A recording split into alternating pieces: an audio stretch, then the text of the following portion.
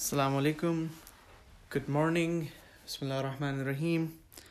Over the past several days, or weeks I would say, we've been trying to understand the historical and logical analysis of the burning of the house of Syeda Fatima Zehra salawatullah alayha.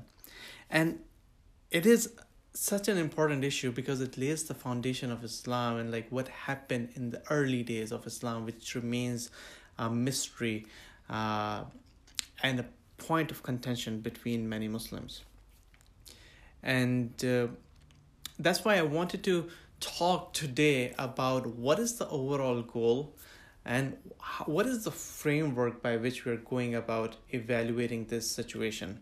It's not about like what we're doing, but just to understand the bigger picture, because there will be a lot of content that will be coming up, but the content has to be in some context. So the goal is to understand, evaluate, and discover what actually happened after the death of the Prophet to Syeda Fatima Zehra salawatullah alayha.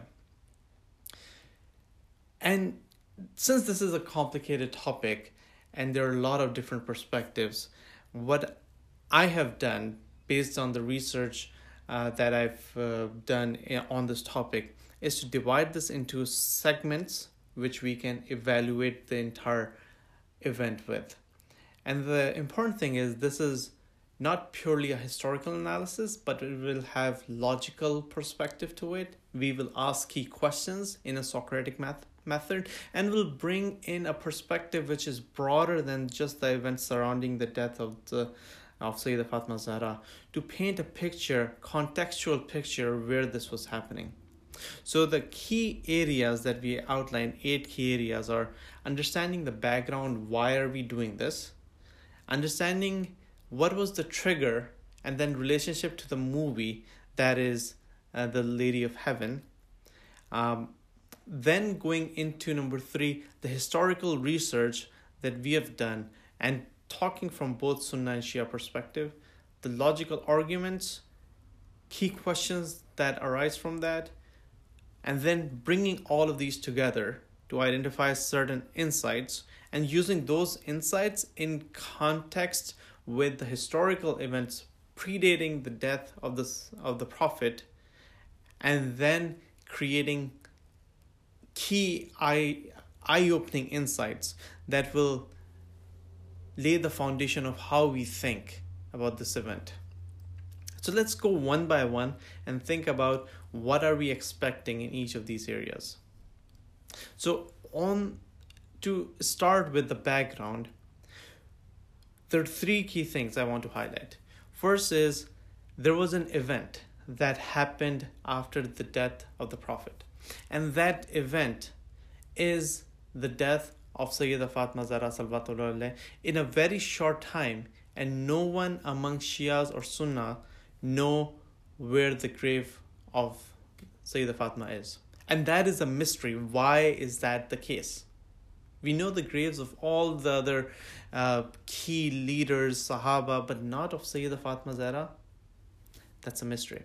So then that mystery led me to do some self-study, and that curiosity led me to understand what actually happened, because I was listening about these events, about this mystery, and was hearing about bits and pieces of these events. So I did my own history. And then what happened was there was a trigger, which was the trailer of the movie The Lady of Heaven, which created a lot of controversy, but also triggered my curiosity and the curiosity of millions of Muslims around the world. What actually happened?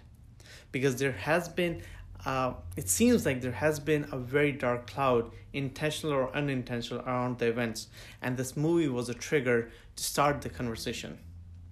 Just as there was a trigger on the killing of a person, of a Black American, was a trigger to start the conversation on the racial injustice. This movie trailer was a trigger to start the conversation of the injustice that had happened, which people had known about, but people had kept quiet about. So then we're going to go into the perspectives of the movie. And this is very interesting because there is a Sunnah perspective and there is a Shia perspective. And what I wanted to do was to understand what are the Sunnah arguments, discuss it with the Sunnah brothers, watching their videos, lectures, and other things, and then summarize what was that, what was the outcome, and which I've already done as part of one of the YouTube videos and a podcast that I did purely on this topic. Then coming to Shias, and this was very interesting because all of the Shias agree on this event, but none of it was kind of difficult to understand that some people were very for the movie and some people were against the movie.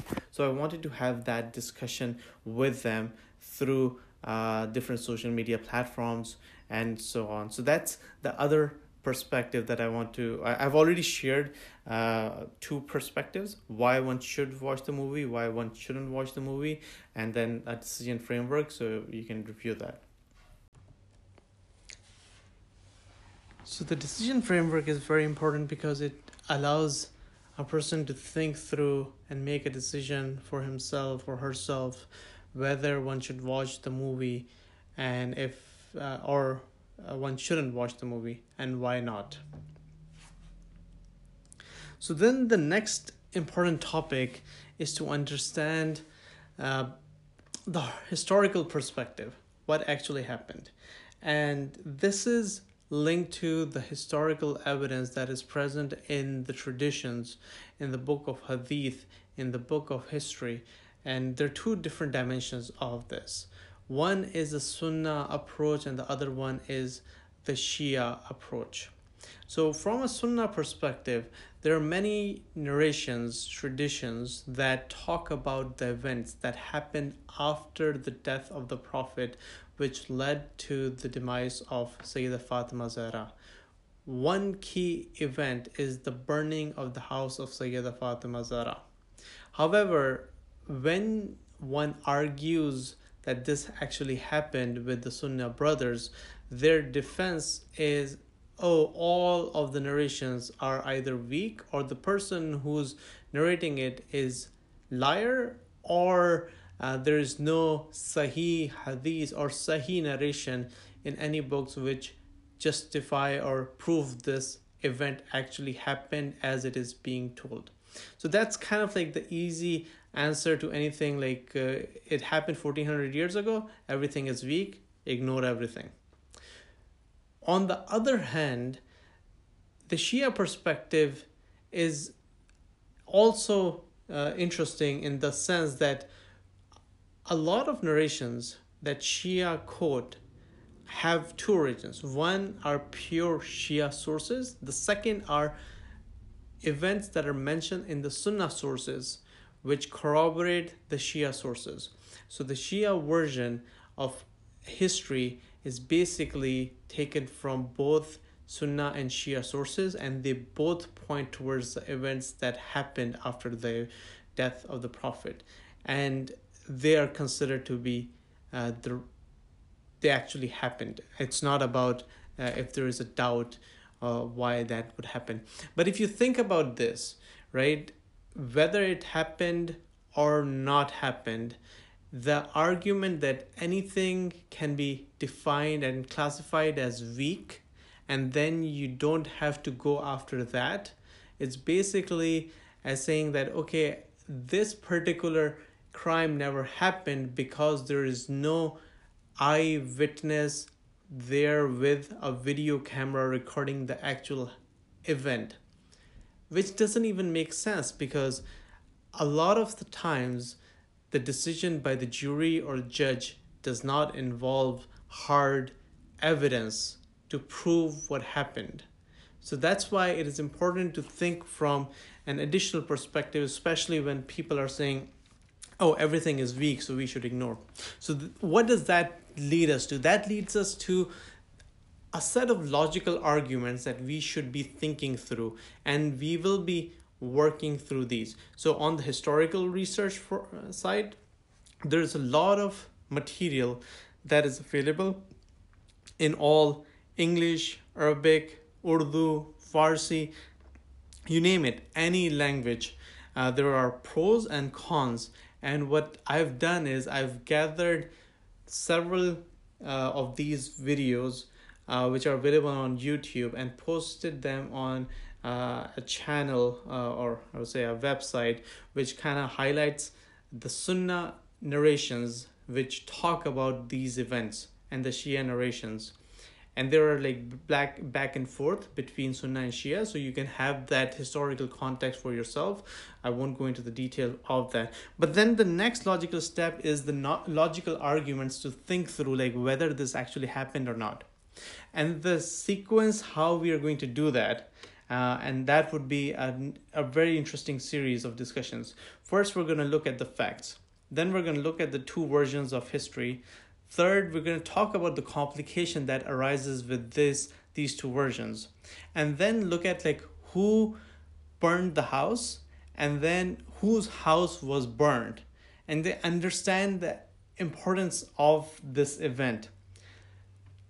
That in itself will lead to some very interesting insights regarding the compilation of narrations, compilation of the history, which will show that there was some intention of creating confusion among the Muslims at the time, so that history is clouded. No one unpacks that. And that will be substantiated by circumstantial evidence that surround that period.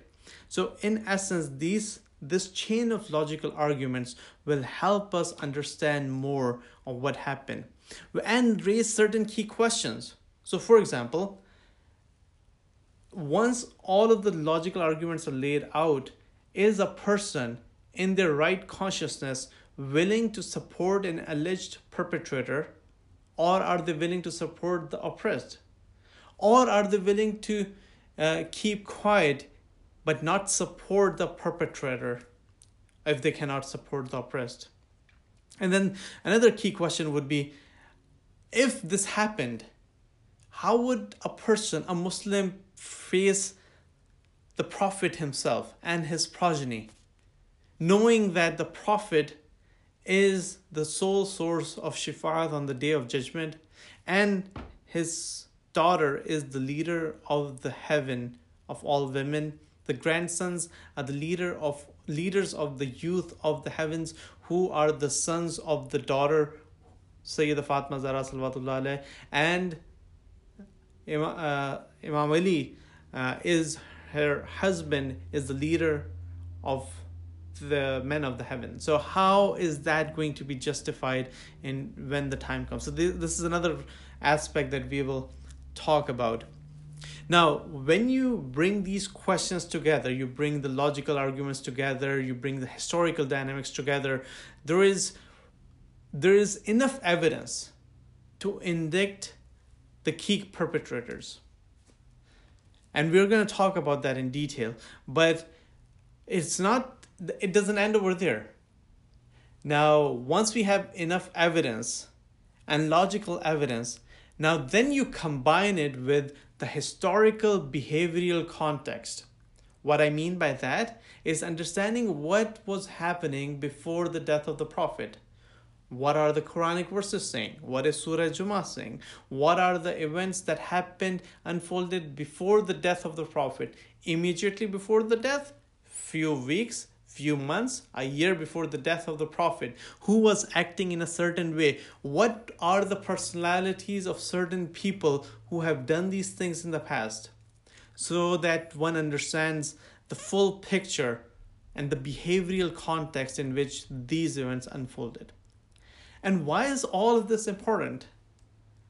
Because this creates this eye-opening insight and brings this holistic view about the cloud that is surrounding the events leading up to the death of Syeda Fatima Zehra.